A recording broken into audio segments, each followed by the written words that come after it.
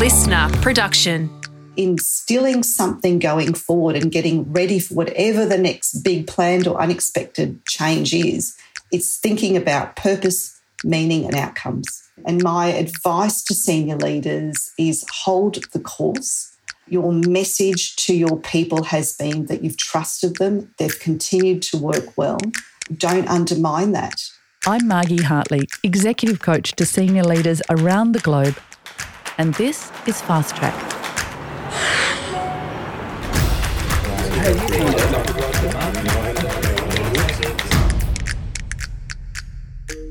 There are few real evidence-based studies about the impact of the COVID pandemic on leadership, work and change. There's a lot of hypothesising and some crystal ball gazing and guessing, but no real insights. My next guest was bemused by the line, "Work will never be the same again." And so as a leadership and change consultant, she went out to find out what senior leaders really thought and what they were experiencing. In this episode, we get the valuable insights collated from the interviews she's conducted. Lyndal Hughes is an established, experienced and incredibly well-regarded consultant with over 25 years of experience working in 15 countries, impacting over 15,000 people. Lyndal, thank you so much for joining us on Fast Track today. It's great to see you again. Thank you. Lovely to be here. So, Lyndal, to start with, why were you interviewing? Was it because you were really sick of the crystal ball guessing or about the impact of COVID? What did you set out to do with the interviews? It really sparked as an idea right at the beginning of COVID because, so I've always been interested, how do you initiate, but more importantly, sustain change? And as soon as COVID started and the impact started to be revealed, it was like, wow, here's a unique opportunity. When are we going to see a huge, significant change impact every organisation in every sector, pretty much in every country? Surely there's something we can learn about change. And yes, as time went on, I got a bit fed up with the truisms that were starting to come through in social media. So, yes, it was bringing together the curiosity as well as, well, let's debunk and really find out what's going on. And were people readily interested in talking to you? Yes, that they were more than I expected. We purposely waited 6 months. So we didn't want to interview people right at the beginning where there was a lot of knee-jerk reactions, reactivity, getting people working well from home. We wanted to wait until there was enough experience and we could understand enough patterns. And interestingly, I really only spoke with the very senior executives and in many cases the CEOs. And as an example, with one global insurance company, I thought, I won't approach the CEO because I know how busy they are given the circumstances. I'll approach one of the global GMs. And the CEO found out about it and insisted on being interviewed. Wow. So there was a lot of interest to both share and learn from others. Was it obvious that there was a pattern once you started speaking to the senior leaders? And I'm curious, was it an emotional pattern or a pragmatic pattern? What was emergent? It was very matter of fact. In fact, it was surprisingly matter of fact.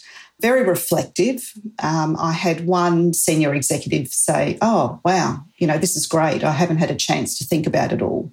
So I think it was that opportunity to bring what had been a day-to-day challenge into some sort of pattern for themselves. But it was very practical, very pragmatic. And what were those patterns that you seemed to sort of, is there a zoom out view of what the pattern was during COVID, particularly at that time during 2020? I think the main thing that really stood out was this increased connection between leaders and their team. And as much as they'd been given a lot of lip service beforehand, there really was, if you take the word emotion, this strong emotional connection between leaders and their team, in many cases for the first time. Wow. So you collated 7 insights. What are they? Really curious. So we actually didn't start off wanting insights. We started off with a change model in place and thinking, we want to understand what are the foundations that were there which enabled success. with a large-scale change? What were the levers that enabled the shift? And perhaps then also what are the wedges that they want to hold going forward?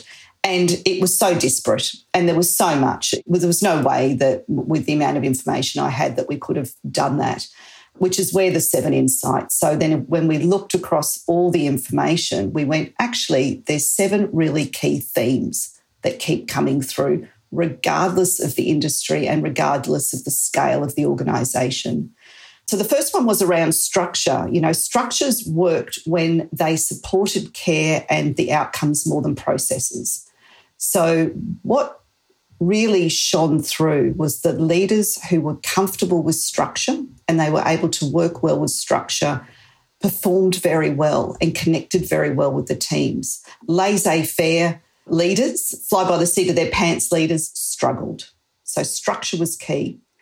The second insight was around, communicate all the time. Don't wait till you've got something that you think is worth sharing. Communicate all the time. And sitting closely with that was the insight around communication must build belief. Care is at the heart of leadership. Yay, finally care, the thing that people have been talking about so much, actually came through as a really key learning for a lot of the leaders. Don't drop the ball on performance was the 5th insight. Immediate leaders make the biggest difference. And the best technology helps us be human. So technology enabled our humanness, which was interesting too. Rather than taking it away. So there's 7 really great topics and insights to delve into. I've got questions for all of them, but I'm just going to focus on a couple if that's okay. This idea that communication must build belief. Now, the reason I'm personally curious about this is a lot of leaders I worked with and still work with, they're asking how much is too much, how much is not enough. When should I communicate? Who should I communicate to? On what channel should I communicate? It became a really almost a lack of confidence about the communication style during this time. And I love this comment that you've made, this insight. Communication must build belief. So can you help us understand that a bit more? Look, I think it's interesting what you were saying and what you heard. I think prior to COVID, particularly with a lot of leaders, there was this sense that communication was somehow a mysterious thing. And I'll leave that to the dedicated experts in the internal or external comms team. There will always be a role for that team. But I think in terms of communication that became very evident during COVID was more around conversation, having a really good, meaningful conversation. And that insight around communication must build belief. It's if we have a good conversation, we create meaning together. So leaders ceased to need to be the one who knew everything. They were having a very human conversation with their team about what they knew. And that helped engender a belief in the team, that the team still had purpose, even though we were all working from home, a belief that what I'm doing is still meaningful, even though I'm working from home. So communication became conversation. And that layers up, in my mind, to this idea of connection being the ultimate purposeful aim of leaders during this time.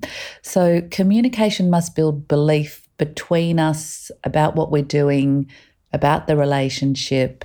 Yeah, that's so interesting. Another insight about communication is that you should communicate when you have something worth sharing, and you said not when you know it all. Help me understand exactly what that means. So that wasn't a new insight. And some of these insights were things that we knew anyway, from 30 years of working with companies. And one of the things that we knew was you cannot over-communicate. So the messages for all leaders is there's no empirical evidence anywhere of over-communicating. People will just stop listening when they've had enough. So one of the messages that I've given to leaders over the years with large-scale transformative change is please don't wait till you know everything to communicate. Please, people just want to hear about the process. Even if you don't know the answers, give confidence in the process. And that's exactly what COVID did.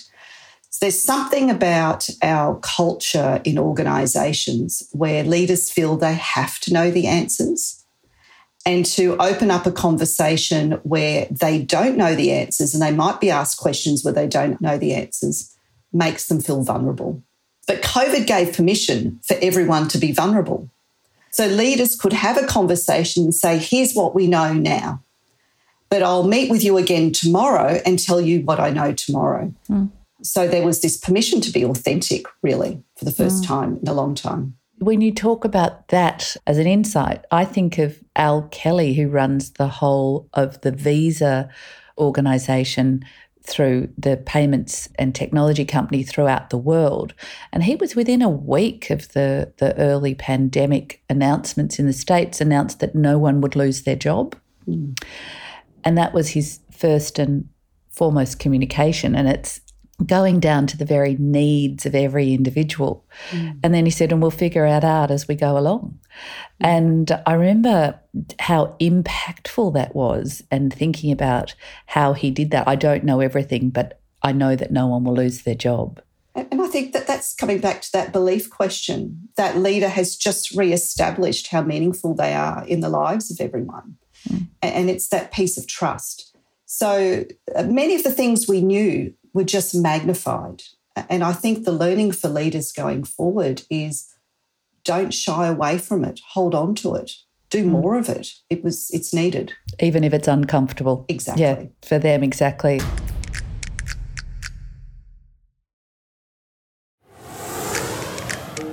So the insight that immediate leaders make the biggest difference. So your next boss or the person around is going to make the biggest difference. That fascinates me, because often we think about the hero leader, someone sitting at the top making the big difference to all of the thousands of people that work in the organisation. So help me understand this one. It's interesting you mentioned the great leader at the top, because I think the literature around leadership has been moving away from great man, great woman for a long time. It's what you do that matters. And absolutely that bore through in COVID. I think what COVID also did, so we know, through research that up to 50% of our experience is attributed to our immediate boss. And we just need to look at all the exit interviews. Why do people leave or why do people join? It's because of the people they're working with. That was magnified during that massive change that COVID brought on organisations. It was almost like leaders bunkered down with their team. And if you think about people who were in an office and could see multiple people and wave, all of a sudden office workers were now sitting at home. And the one that they had the greatest conversations with was their manager or their teammates. So it really, cohesion became really important. And that's something I've been advocating for a long time, is that when organisations roll out transformational change, they need to be involving the immediate leader in how it's deployed, how it's designed, how it's shaped. Absolutely, that's what happened in COVID. So in the case of Visa, yes, someone at the top is saying you're not losing your job, but the reality of my experience is very much determined by my immediate manager. Absolutely. So how would you recommend, if I am an immediate leader, how would you recommend at work, or what do you think I should pay attention to then if I'm making such a significant difference in the performance and well-being of the people? 3 things stood out: purpose, meaning, and outcomes. Okay. And this really came from a discussion of the foundations, what was in place. So for those teams that really didn't have a hiccup with performance, didn't have a hiccup with this suddenness of the change, they already were very clear on their purpose, why they existed as a team. Everyone felt they had meaning with their work. It's really still mattered and how I contributed to the team. But more importantly, there was clarity around outcomes. I knew what was expected from me for my performance. So it didn't matter where I did it. And it just so happens now I'm working from home. So I think instilling something going forward and getting ready for whatever the next big planned or unexpected change is, it's thinking about purpose, meaning and outcomes. Okay, fantastic. Lyndal, I'm just wondering, going through the second wave, third wave, fourth wave of this pandemic, and there's a lot of debate in the media, particularly about what certainty is, what change is, what the new normal is, what will it look like. People sort of trying to predict that we'll be hybrid or we'll all work at home. I'm just curious, where to for us now in your thinking? And I know you're an evidence-based person and not a crystal ball gazer, but you've done more research than just about anyone out there in terms of where to for now for us. What do you think is going to happen?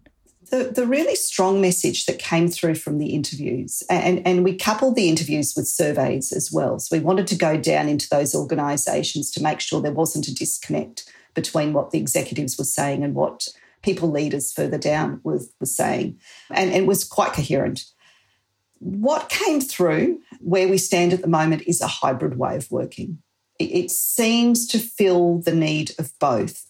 Interestingly, Stanford's just released some research and they have aggregated data globally and they picked up, for example, data from EY in Australia, so quite pertinent to us as well, where more than 80% of people still want to keep working from home, but about 50% of employers want to bring people back. Mm-hmm. So I think there's going to be this tension point. And my advice to senior leaders is hold the course. Your message to your people has been that you've trusted them. They've continued to work well. Don't undermine that. Don't erode that. Hold it. So the things we can control as leaders in an organisation really are going to be how we lead our people and share that belief rather than enforcing new rules. Yeah, look, I think my gut is hybrid perhaps is the balance. One of the challenges that people had virtually was having performance conversations, and that's a real capability uplift, and there's probably a gap to that.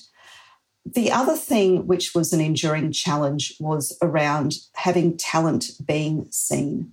It's very hard for talent to be seen virtually, and we need to have line of sight for talent for succession planning. So I think there are some things which, if possible, the hybrid model is perhaps the most comfortable for most. Yeah. So it's going to be interesting to see how we evolve the ways of work, the future of work, and how we live and work with and through this pandemic in the future. I just want to thank you so much, Lyndal, for sharing your insights, and I look forward to having a chat to you again at the other side. Thank you. I'd just like to finish with a quote. Yeah. And I was going through the interview notes in thinking about this podcast, and there was one quote that stood out from an EGM from an ASX 30 company. And she said, "The focus on response to COVID-19 wasn't so much about making the most of opportunities. It was about stopping us going backwards. Now is the time to galvanise the learnings and jump forward fast, getting ready for the next wave of unexpected or planned change." And I think it's that mindset of openness and jumping forward fast. Oh, wow, Lyndal, thank you so much for sharing that. That's plenty to think about and inspiring. So thanks for joining us here today on Fast Track. Thank you. Thanks so much. Fast Track was presented by me, Margie Hartley. Producer, Tina Matalov. Audio production by Darcy Thompson. Executive producer, Jennifer Goggin.